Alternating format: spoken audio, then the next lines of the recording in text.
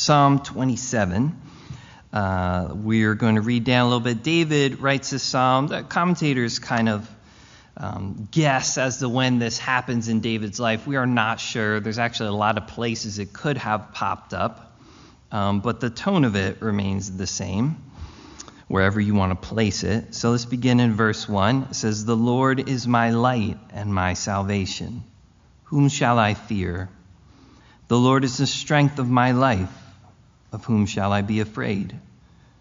When the wicked came against me to eat up my flesh," the idea there, the picture is like a beast would come to eat something. "My enemies and my foes, they stumbled and fell. Though an army may encamp against me, my heart shall not fear.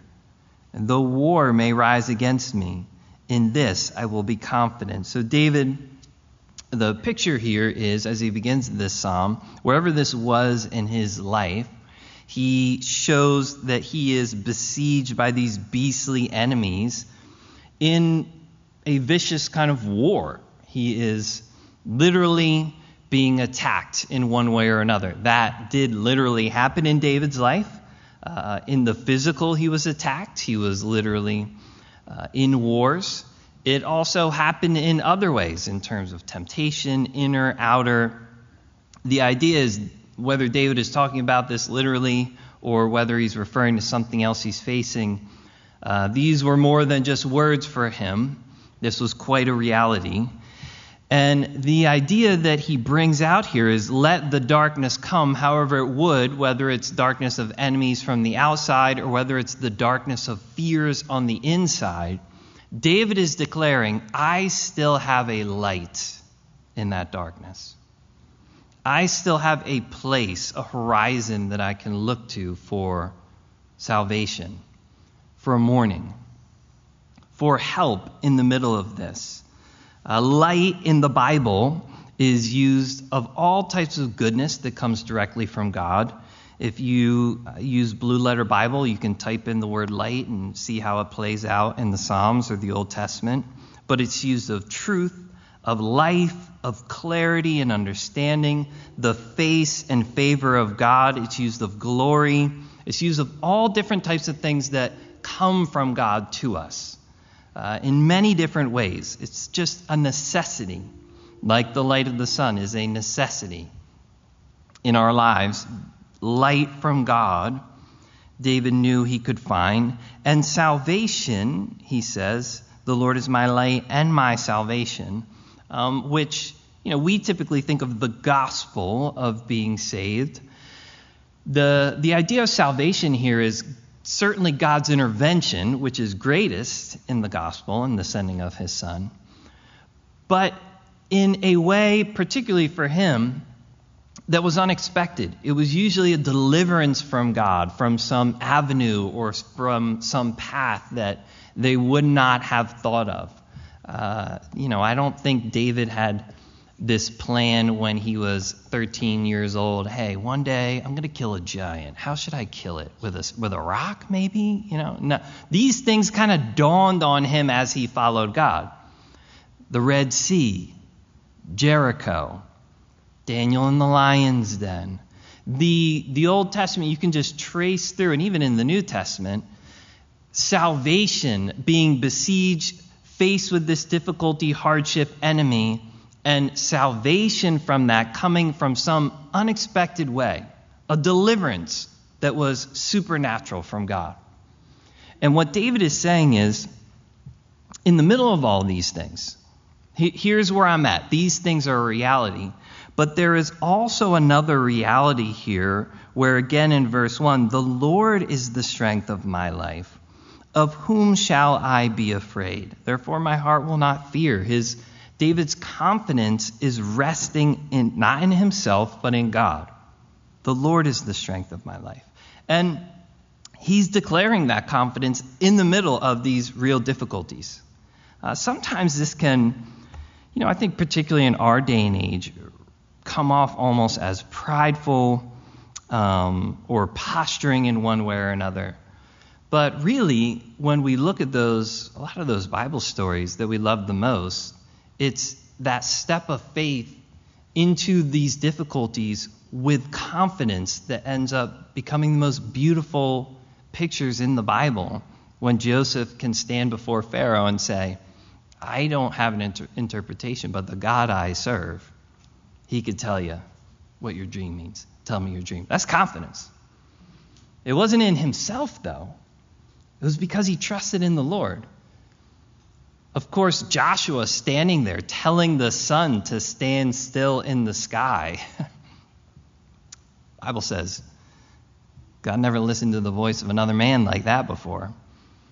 That's some pretty incredible confidence. But he had God's word that he would help him and give him victory. Of course, Daniel, trusting the Lord. Shadrach, Meshach, and Abednego, trusting the Lord. We won't bow down. Our God is able to deliver us. But even if he doesn't, he's still the Lord. A remarkable confidence. And David, if you want to read his speech heading in to fight Goliath, it's one of the greatest things in the Bible. And that confidence, again, wasn't set in themselves. It's beautiful because it's set in the Lord. And yeah, even in our day and age, there's almost this press against that, like it's fake for somebody to be going through something that is legitimately difficult, but yet somehow declare this type of confidence. I'm not going to be afraid. I'm not going to be shaken. The Lord is my light, and he's my salvation. I trust that deliverance is going to come to me from one avenue or another. And people are like, well, it's okay if you struggle. It's almost like those things shouldn't be happening or something, when really they should in the Lord. There's a wonderful place for them in a believer's life.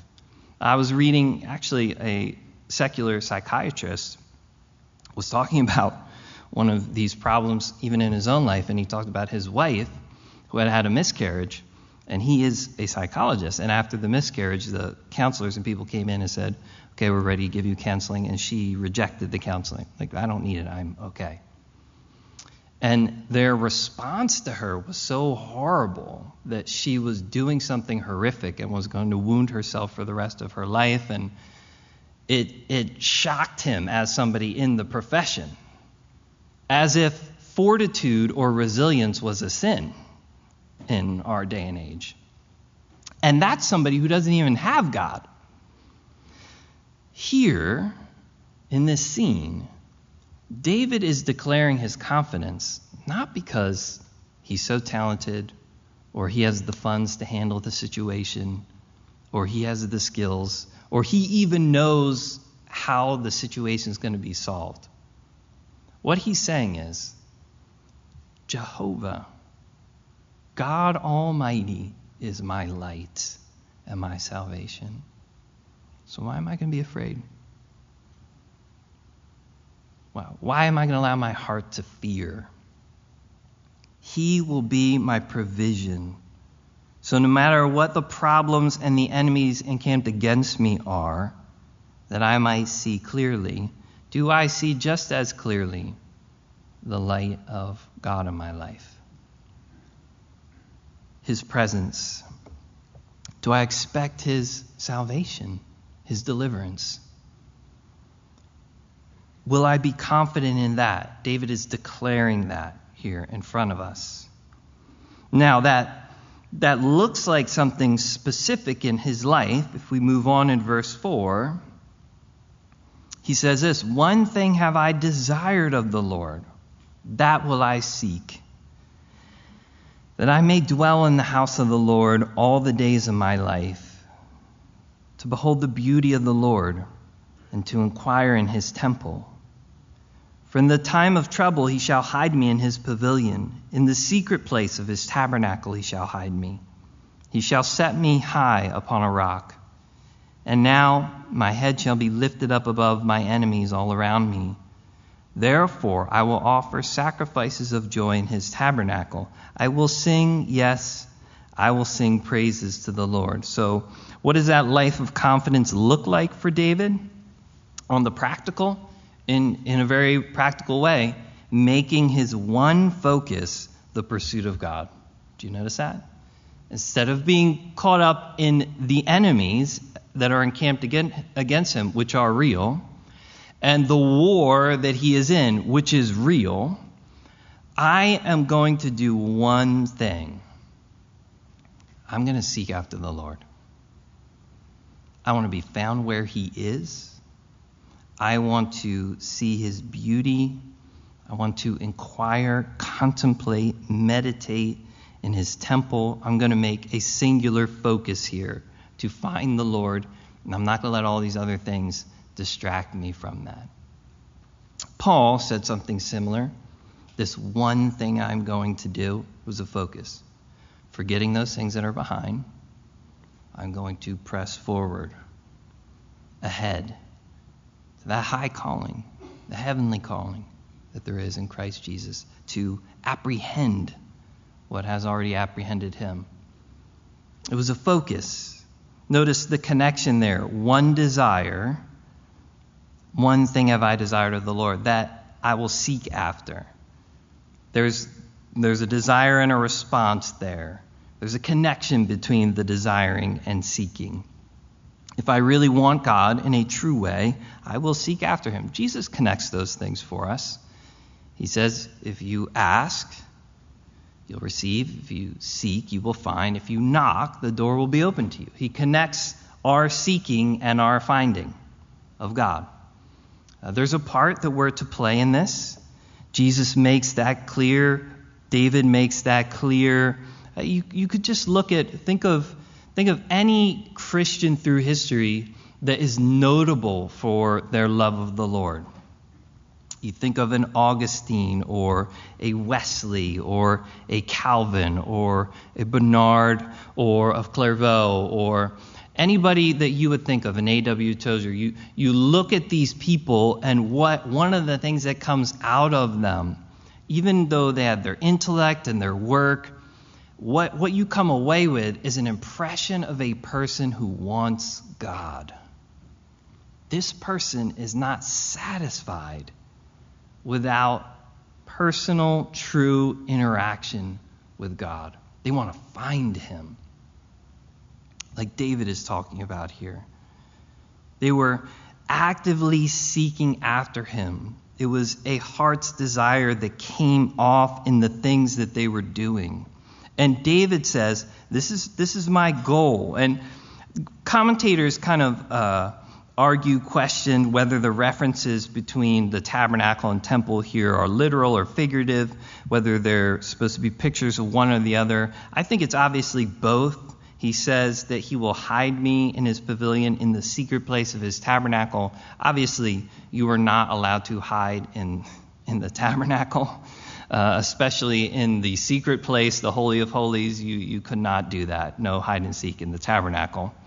But David would say later that I will offer sacrifices of joy in his tabernacle. You obviously didn't offer sacrifices other places either. So for David, I think he understood, yes, I can meet God spiritually anywhere, but I meet him specially where he promised to meet us, which was in the tabernacle.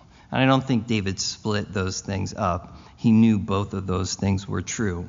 He wanted to be in the place where God was dwelling. That's why I notice 4 different words he uses for it. His house, his temple, his pavilion, his tabernacle. Each one has its own type of emphasis there. You can study that on your own. That's your homework for tonight. Go think about it. Just because I'm teaching the Bible doesn't mean I have to tell you everything about the study. So read that on your own. Think about it, right? Each has its own emphasis. And David knew he would find the beauty and the direction and the protection he needed in the Lord and in his presence, in making him the one main thing he was seeking. So God and his presence, his tabernacle and him, they were connected. I don't think there anything that would be separated in David's mind. He understood the function, the proper function of the tabernacle was a meeting place between God and men. That was the point. Obviously God's house is still supposed to be for you and I today. It's kind of like, Christmas and gifts. We have this thing set up that we do, and the gifts are a great representation of something. But if one becomes more important than the other, then there's a problem, right? If the gifts become first and Christmas becomes second, what we're celebrating gets marred. And even in our hearts and in our lives, as we seek the Lord, those who come to church, if it's about the trappings first and God second, then there'll always be some type of problem. Things will be marred. For like, I'm not going to that church. Their coffee shop's not even done yet. They don't have their priorities straight. Well, yeah, you're probably going to have a problem. There's always something that we're not on the trappings that we're not going to like. I wish the music was a little different, or those weird pews weren't there, or the background had a cooler blue light, or right, this one weird person that I don't like, or there's always something on the trappings that we want. But the point of coming to God's house is to meet with God. And if that is first, the other things can all fall in line. And David understood, no. The reason I want to be in his house, his pavilion, his tabernacle, his temple, is because I want to meet with him. I want to be in his presence. I want to interact with him. And that's the thing that has to be central here. And that's why he could say, I want to dwell in his house all the days of my life. The best thing that he could imagine is to be able to be in God's house every single day of his life. We've had a literal challenge to being in God's house. David had that at certain times in his life. And even without COVID, there are other things that pop out. Christians around the world obviously face persecution, even more so from governments. You have a child, your mom that used to be out all the time, you have to stay home, you end up with a health difficulty, you're in the hospital. There are times where believers long to be in God's house and they can't. Be a place where age comes in, we just can't make it out anymore. There's a reality of a longing to be in his house, which is ultimately fulfilled in heaven, where his presence and his house again are one and the same. But there's a beginning of that here on earth. And he promises to manifest himself in a unique way in his house where his people meet. And David said, that's all I want. And my life would be complete if I could have that. And for us, I've experienced a lot of great things and a lot of terrible things in church world. But I don't come here because of those. I come here because this is where I can meet God. And that's what I want. And he promises to meet me here. All the other things become secondary. And for David, this became so central that if that was the thing happening, everything else would be fine. All the provision that I need in my life, from my time of trouble, I'll be hidden. He'll set me high. I'll see the beauty of the Lord. All the provision he needed, he wanted it with God. That was his key. Not simply from God. Too many people are easily satisfied just getting things from God without walking with God, without having his presence involved. Commentator Alexander McLaren would say, the inmost meaning of this psalmist's desire is that the consciousness of God shall be diffused throughout the whole of a man's days, instead of being coagulated here and there at points. I like that description, right? Do we want God's presence diffused through all of our days, both hour and lifetime? Or do we want God at points? Right? Some people want God involved in their life at points. When I have a crisis, I want God. When I have a need, I want God. When I want a spouse, I want God. When I come to die, I want God. But kind of those in-between things that make up a whole lot of my life,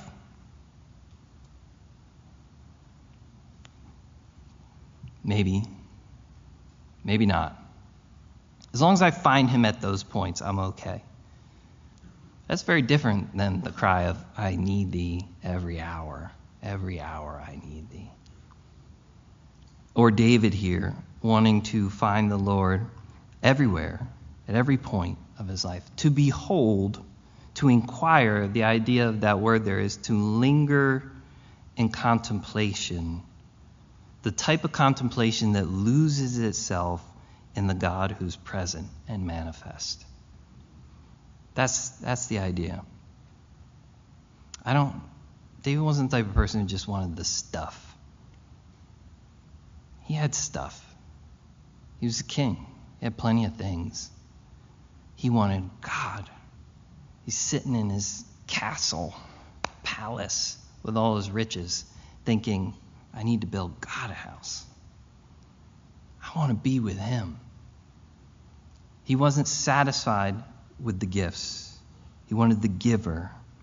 And that type of experience naturally at the end of 6, you notice, therefore I will offer sacrifices of joy in his tabernacle. I will sing, yes, I will sing praises to the Lord. It ends in worship and in praise to him. You know, A.W. Tozer wrote a book early in his life. One of his first books, maybe his most famous book, was called The Pursuit of God. But then later in his life, he wrote a book called The Knowledge of the Holy, which is all about God. And he died writing a book on worship. It just seems like the right type of progression there, right? Pursuing God, finding God, worshiping God. It's what should happen in all of our lives. Here we find David pursuing God, finding God, worshiping God. He says, that's my focus. Jesus would tell us the same thing.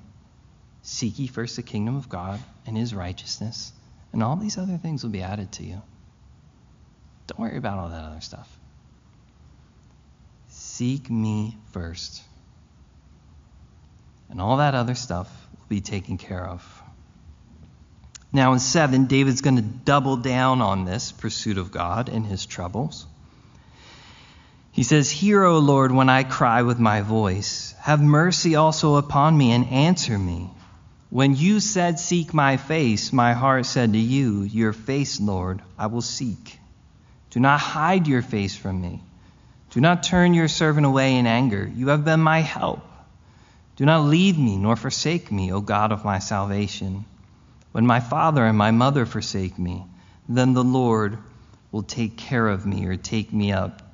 David, again, is bringing his cry to the Lord. Some people think here, some commentators or scholars argue whether this section is a subsequent addition from another writer. They say it has kind of a different feel to it. Maybe it was added in later. I would disagree. I think anyone who has felt the stability of God's strength and presence in a hard situation, especially if you're in that and you understand, I'm being sustained by the Lord in a remarkable way, also can know and feel their own ability to turn away from that trust in God to something else and how weak they will be without him. And I think that's simply what David is doing here. He's simply recognizing God is there in his life, in this difficulty. He is trusting and leaning on God, and he's like, I just don't want that to change. God, I just want to stick to you. I want to stay right here where I have found this light and this salvation and this confidence and this strength. And he's crying out to the Lord that he will have mercy and he will continue this pursuit and interaction with God. He sees in a wonderful way, verse 8, a strange verse. Like, we would never say things like this, but I think it's so beautiful in human experience. He says, when you said, seek my face, my heart said to you, your face, Lord, I will seek. David sees even in his own desire for God. Right? The idea is God is the one who's moving first here. Always, God is the one moving first. He's the one who created us, he's the one who gave us ourselves, and he's the one who gave himself to give us ourselves back. We didn't ask him to give his son. This was his plan. He died for us while we were still enemies. He died for the ungodly. He gave himself for us. He loved us, Paul says, and gave himself for us. He's always the one who makes the first move. He's the first move in salvation. His grace touched our hearts so that they could respond to him and his message and his forgiveness. And that's how we were saved. It's a miracle of the work of the Holy Spirit in a heart, like Jesus says. And that's how our life with Christ begins. And then it just keeps on going like that. His Holy Spirit meets us. He speaks to us. He calls out to us. And we respond. And David sees God calling out to him as God's involvement in his life. The very manifestation of himself is a summons because of who God is. Because he's perfect. Because there's not a being that you could think of that's greater. That's what it means that he's perfect. It's not anything you can contemplate that would be a better being in the universe. And David, recognizing that, recognizes God's voice in his life. Now, we all should, because he speaks to all of us. I think he calls each of us in different ways. When you said, seek my face, there's moments in our lives where we know, God, you're calling me to seek you. God, you're calling me to seek you in a new way. God, you're calling me to seek you with a new surrender. You're calling me to take a step here. You're calling me to pursue you here, to give you more of my mind or more of my time or more of my heart. Or he's saying something to you that you don't want to hear, but you know he's saying it to you. He's calling out to each of us. He calls to all, everyone, because he calls to each of us individually. Again, I'm speaking to a crowd tonight, but the Holy Spirit is speaking to hearts. I am speaking what the Word of God says in general, but the Holy Spirit is speaking to you what you need to hear in specific. And he does that with all of us. He knows your life and what truth you need. He knows where he's taking you, and what needs to be developed in your life to get there. He knows what you're about to face or where you are. He knows you better than you know yourself. Isaiah would say, seek the Lord while he may be found. Call upon him while he is near.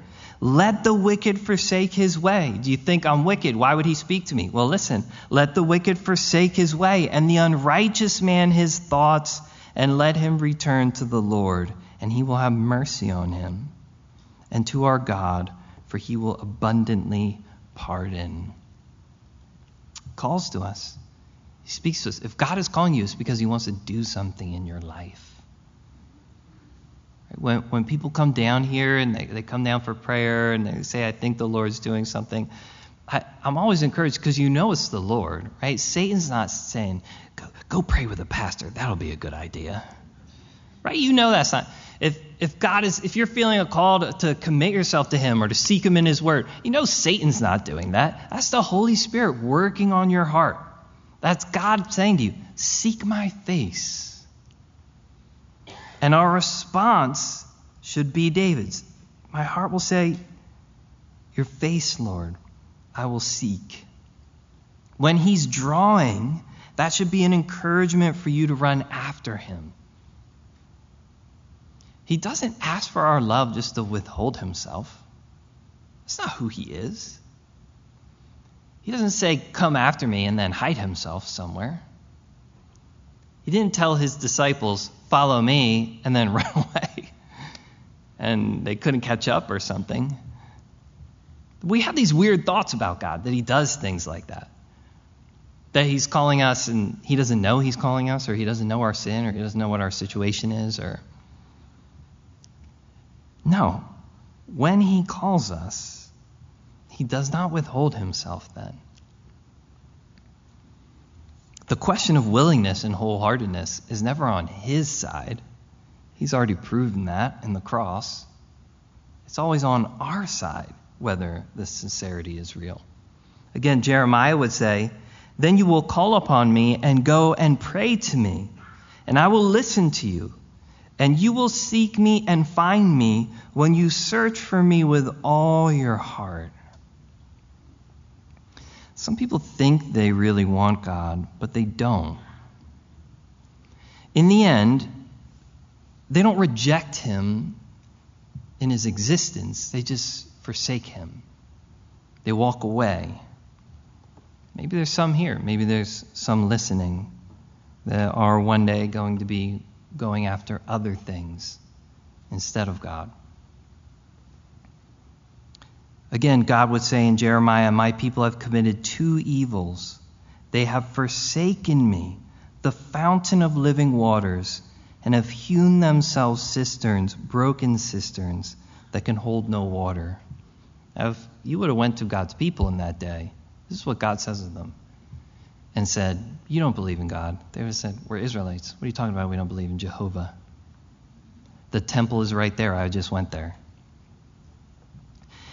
And what God says is they committed two evils. They've forsaken me. They've turned from me. They followed after other things. It's not that they don't acknowledge me anymore. They might think that they want me, but they've gone after something else, and they've hewn for themselves some other place of life and strength. But it can't hold what they really need. Sadly, he would say to them, "They have turned their back to me and not their face." That incredible words from God. They've turned their back to me and not their face.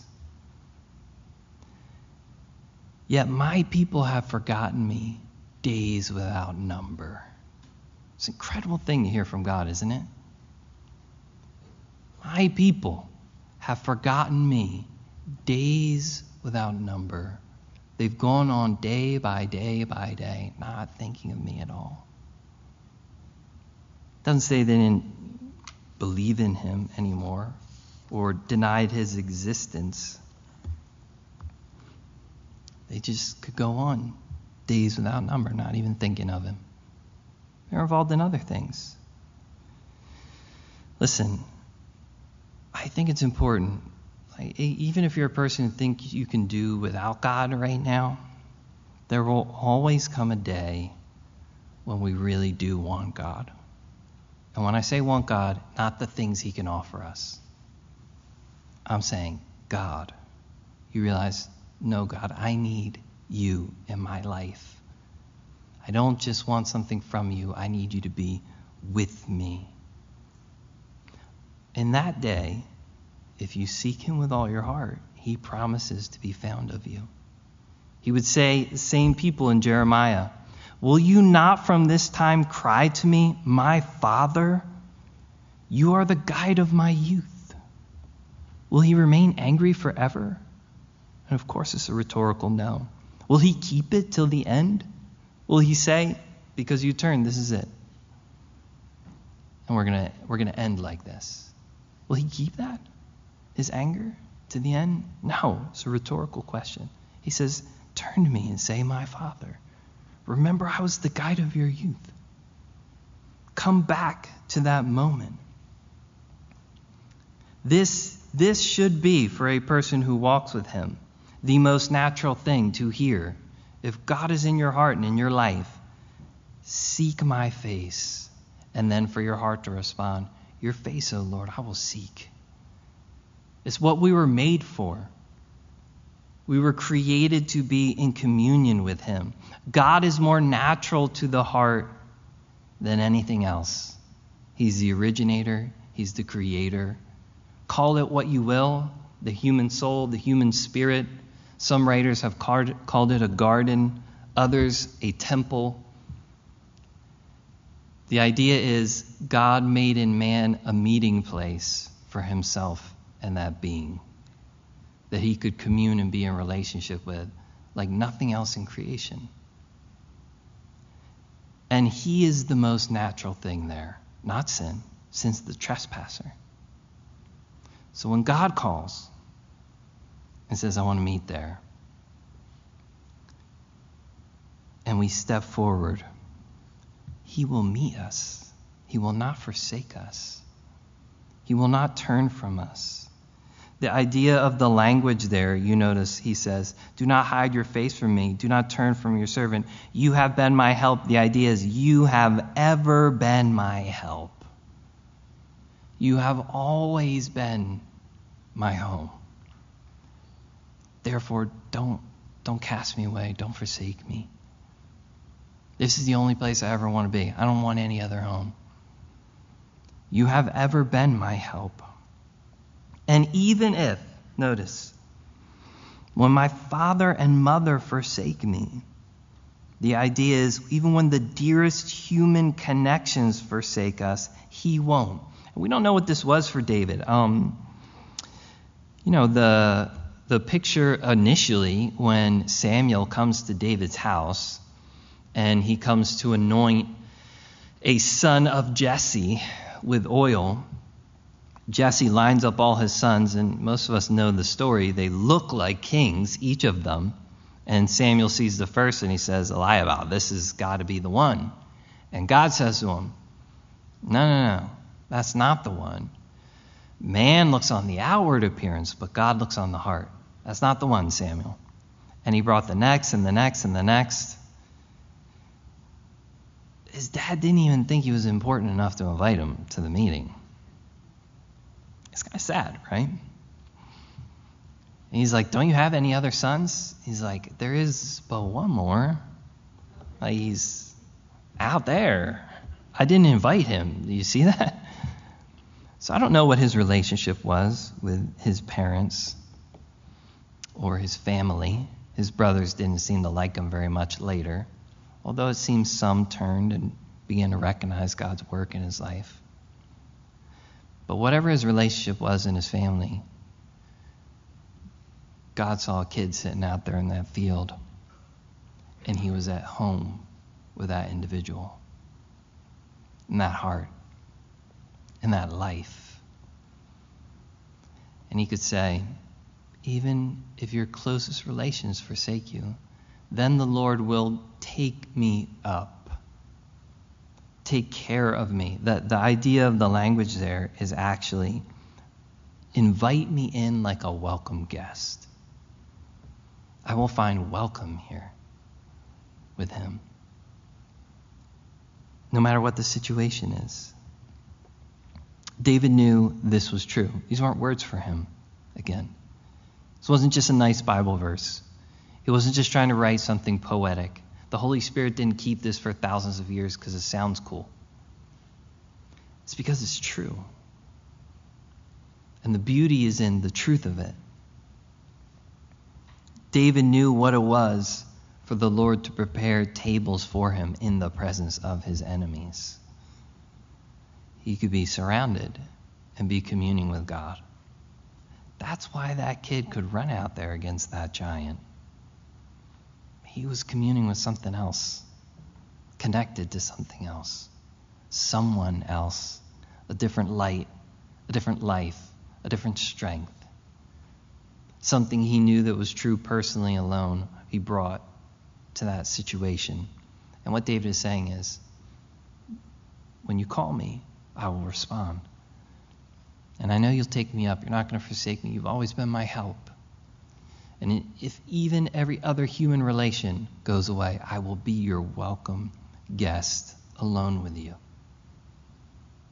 Powerful hope that he puts forward here. Now, in verse 11, he says this, so teach me your way, O Lord. Lead me in a smooth path because of my enemies. Do not deliver me to the will of my adversaries, for false witnesses have risen against me, and such as breathe out violence. And I would have lost heart unless I had believed that I would see the goodness of the Lord in the land of the living. Wait on the Lord and be of good courage, and he shall strengthen your heart. Wait, I say, on the Lord. So David, in the middle of this, obviously still turning to the Lord, asking God to teach him his way. Do you ever feel like you're wandering through life and it's dangerous and you're just trying to find God's way? Lord, what do you want me to do here? Where am I going here? I like that prayer there. Make it smooth, Lord. I want a smooth path after you. I need some clear direction here from you. David needed these things. I think we all do. I think he also knew that oneness with God's will is what would keep him. It would make him invincible to evil, not protected or inaccessible to it. That's the whole point here. There was still evil in his life. It didn't take away all the evil circumstances, but he knew he would be victorious if he was walking in God's path in the middle of those things, that they couldn't reach him or harm him there. And he desired to know God's way, and he needed to be taught that. Psalm 25, 4 and 5 say this: "Show me your ways, O Lord, teach me your paths. Lead me in your truth and teach me, for you are the God of my salvation, and on you I wait all the day." Right? If you want to know God's way, you have to be taught his word, his truth. You continue to pour it into your life and into your heart. You will have direct command from him. You will have direction because you know his way, his nature. It becomes something familiar to you. How many times have all of us been in a scenario where somebody tells us something about God, or tells us something about the Bible, or tells us something about some situation, and we just get that feeling like, right? I don't know about that. There's something a little weird about this, or something fishy. You're reading something in some book, and you're like, would I say that? I don't know. I'm not sure what I think about that. Right? You want to know why? Because you should know God's way, his person, his personality. Like a friend of yours, if somebody came up and told you, hey, your friend said this, it would be the type of thing that you would say, oh yeah, they would definitely say that. Or you might go, that doesn't sound like something they would say. They wouldn't typically act like that in that scenario, or bring out that type of thing. Why? Because you know them, their nature, their personality, what they're like. You're familiar with that. Faith comes by hearing, and hearing by the word of God. God reveals himself in his word. He speaks about himself in his word. He teaches us who he is through his word. And as it washes over us, our hearts, our minds, we learn Christ, who he is. We have the mind of Christ, the Bible says. We see his life and his example and his person. And it begins to guard us. Right? How many people out there have a skewed version of Jesus because they don't have the real thing? That's why Satan's always attacking the word of God. Always trying to convince people that they can't actually know it. The Bible has so many different views of things and interpretation. You can't really know. And parts of it are wrong. And if you really understood the writings and the manuscripts, you would understand that Paul got certain things wrong, but it's just because he believed these things in his day. And of course, the scholars are the only ones who can tell you which part of the Bible is true and which part isn't. And they don't like any of the parts that make them accountable to God. They just like the parts that make them, right? Like this is, people attack, Satan attacks the word of God because he knows God is revealed there in his person. And David says, Lord, teach me your way. Teach me what you're like. Lead me in a smooth path. I have enemies. I have false accusers. I have people that can trip me up. He understands in his own, if I look at myself compared to my enemies, and as a man like David, you would think it'd be pretty easy to trust in yourself. It's some pretty remarkable strength, pretty remarkable victories. He's a pretty bright guy. But he has almost no trust in himself. And he's certainly a man who learned through his own failings that he couldn't put trust in himself. He needed to trust in God. God, I'm not smart enough to work through all these things. And I'm smart enough to know I could get tripped up just about anywhere. And I have enemies that are against me. And false witnesses. I don't want to be delivered to their will. I don't want to be handed over to men. I want to know your way. He's careful about those who are breathing out violence, those who have risen against him.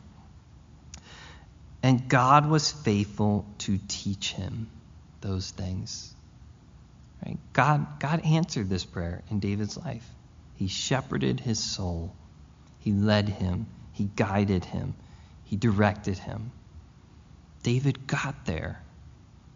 And God will be faithful in your life. If this is your prayer, this should be your prayer. I shouldn't be telling you something to convince you these things. These things should just be reminders of what's already there.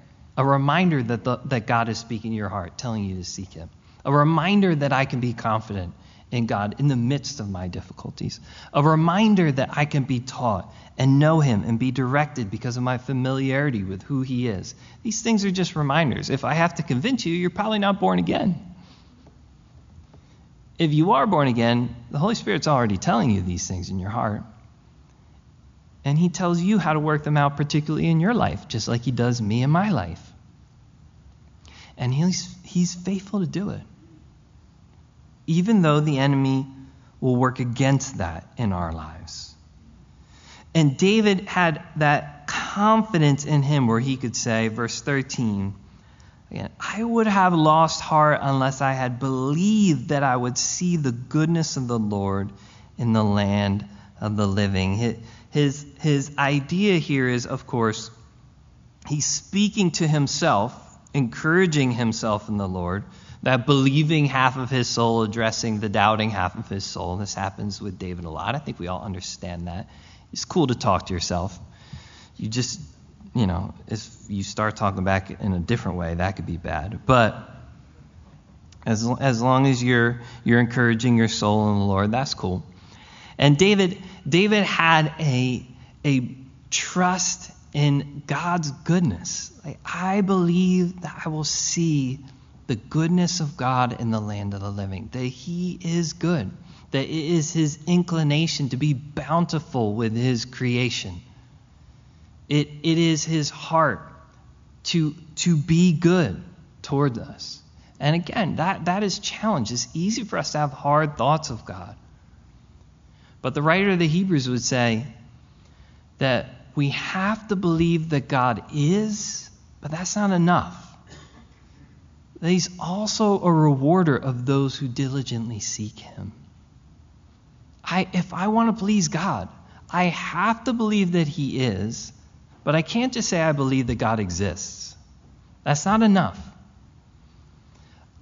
I have to believe that he's a rewarder of those who diligently seek him, that he's faithful, that he's good. Right? A lot of people believe God exists. But if you just believe a God exists, your life can say all different types of things. The ancient pagans believed in all types of gods, but they believed gods that were distant, and so they acted like the gods didn't care. Or they believed their gods were very fickle and angry and vindictive. So if they didn't come at the right feast, their God was going to strike them with something horrible. So they'd offer their own children to make up for their mistakes. Or they believed their God just cared about petty little things like money and trinkets. So they just were always collecting their petty things to bring to their gods. It's one thing to say I believe God exists, but what does our life say about the character of what God exists? The God of the Bible? Who is the God that we say exists? That we claim in our hearts and in our lives to walk with, to want to be with, to make it our one focus, to follow, to know. Who is that God to us? If there was an unsaved person that just followed you around for the last month, and I said, that person believes in a God, tell me what you think they believe about their God. What would they write down about you? What would they say? They say, that person's God is boring. They don't spend very much time with him. Or that person's God must not care very much about their life. They're scared all the time. Must not be a very powerful God. Or they don't worship or give thanks very much, so their God must be stingy. What would they say about the God that we claim to believe in? the God who exists. You know, it's really sad for somebody who's experienced the goodness of God to lose heart in the end, right? That'd be a really sad thing. David said, I would have lost heart if I didn't believe in the goodness of God. If I didn't believe in his nature. Not just that he is, who he is.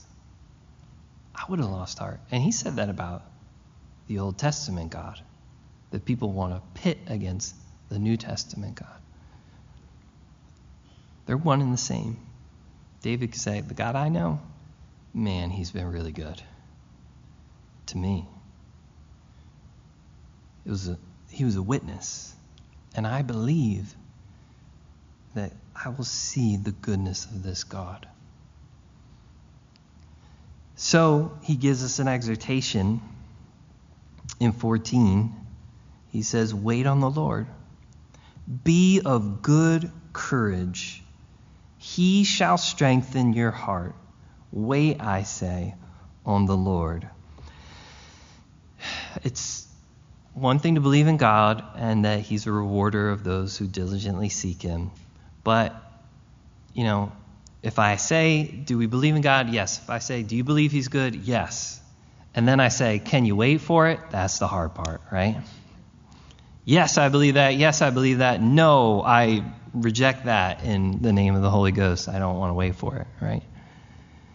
That's the thing, though. David says, wait for it. Abraham waited till the knife was in the air, right? Joseph waited. Moses waited. David waited. We see believers waiting, some of them to the very last minute sometimes. Saints, these Old Testament heroes waiting to see the goodness of God. They saw it. And in the end, we know all the world will see it. When Jesus comes back and makes everything the way it's supposed to. But there's a place where even now individually, we're called to see his goodness in this land, in our lives. But sometimes we're going to be called to faith with patience. We can't always dictate the way that God will be good to us, right? We want to prescribe that.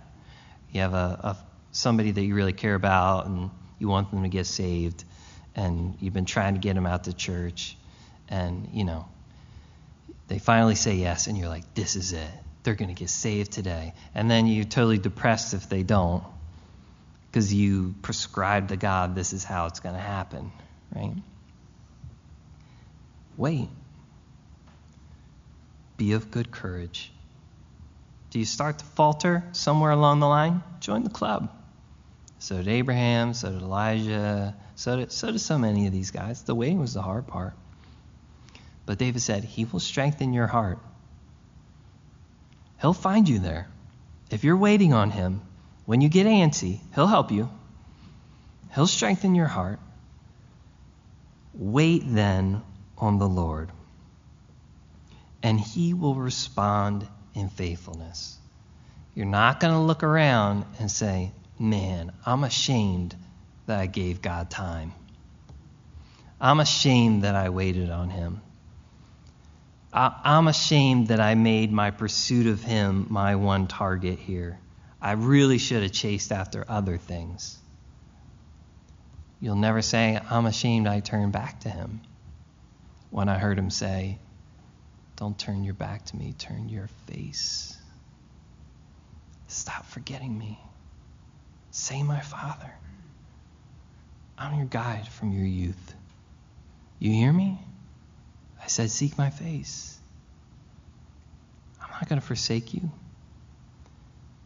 Turn to me. Right? And he will be faithful to respond. David's exhortation in the end is him simply being a witness. Hey, this is God's word about himself, but then also I'm a witness that it's true. As I'm sure there's many other here in this room tonight that if I said, Who could say the same thing? You would raise your hands. Yes, I could say the same thing. This is true. This is who he is and who he will continue to be. Let's stand up. We're going to pray. We're going to worship him.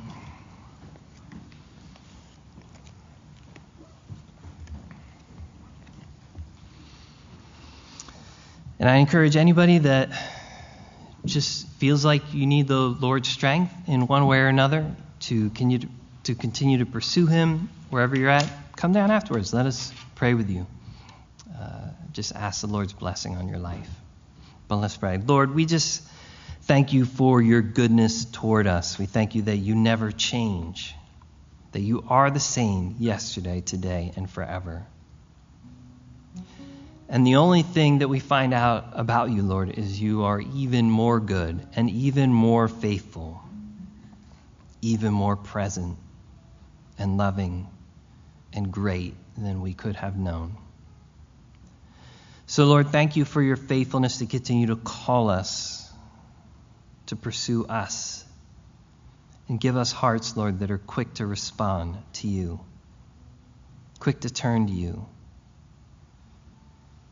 Expand our hearts to be able to love you more, Lord. You know we can't even do that on our own. Count us worthy, Lord, to love you more and to worship you as you're truly worthy of being worshiped. So we acknowledge you again tonight in this place, and we thank you for the access that we have into your presence because of the blood of your Son. We praise you. We pray these things in Jesus' name. Amen.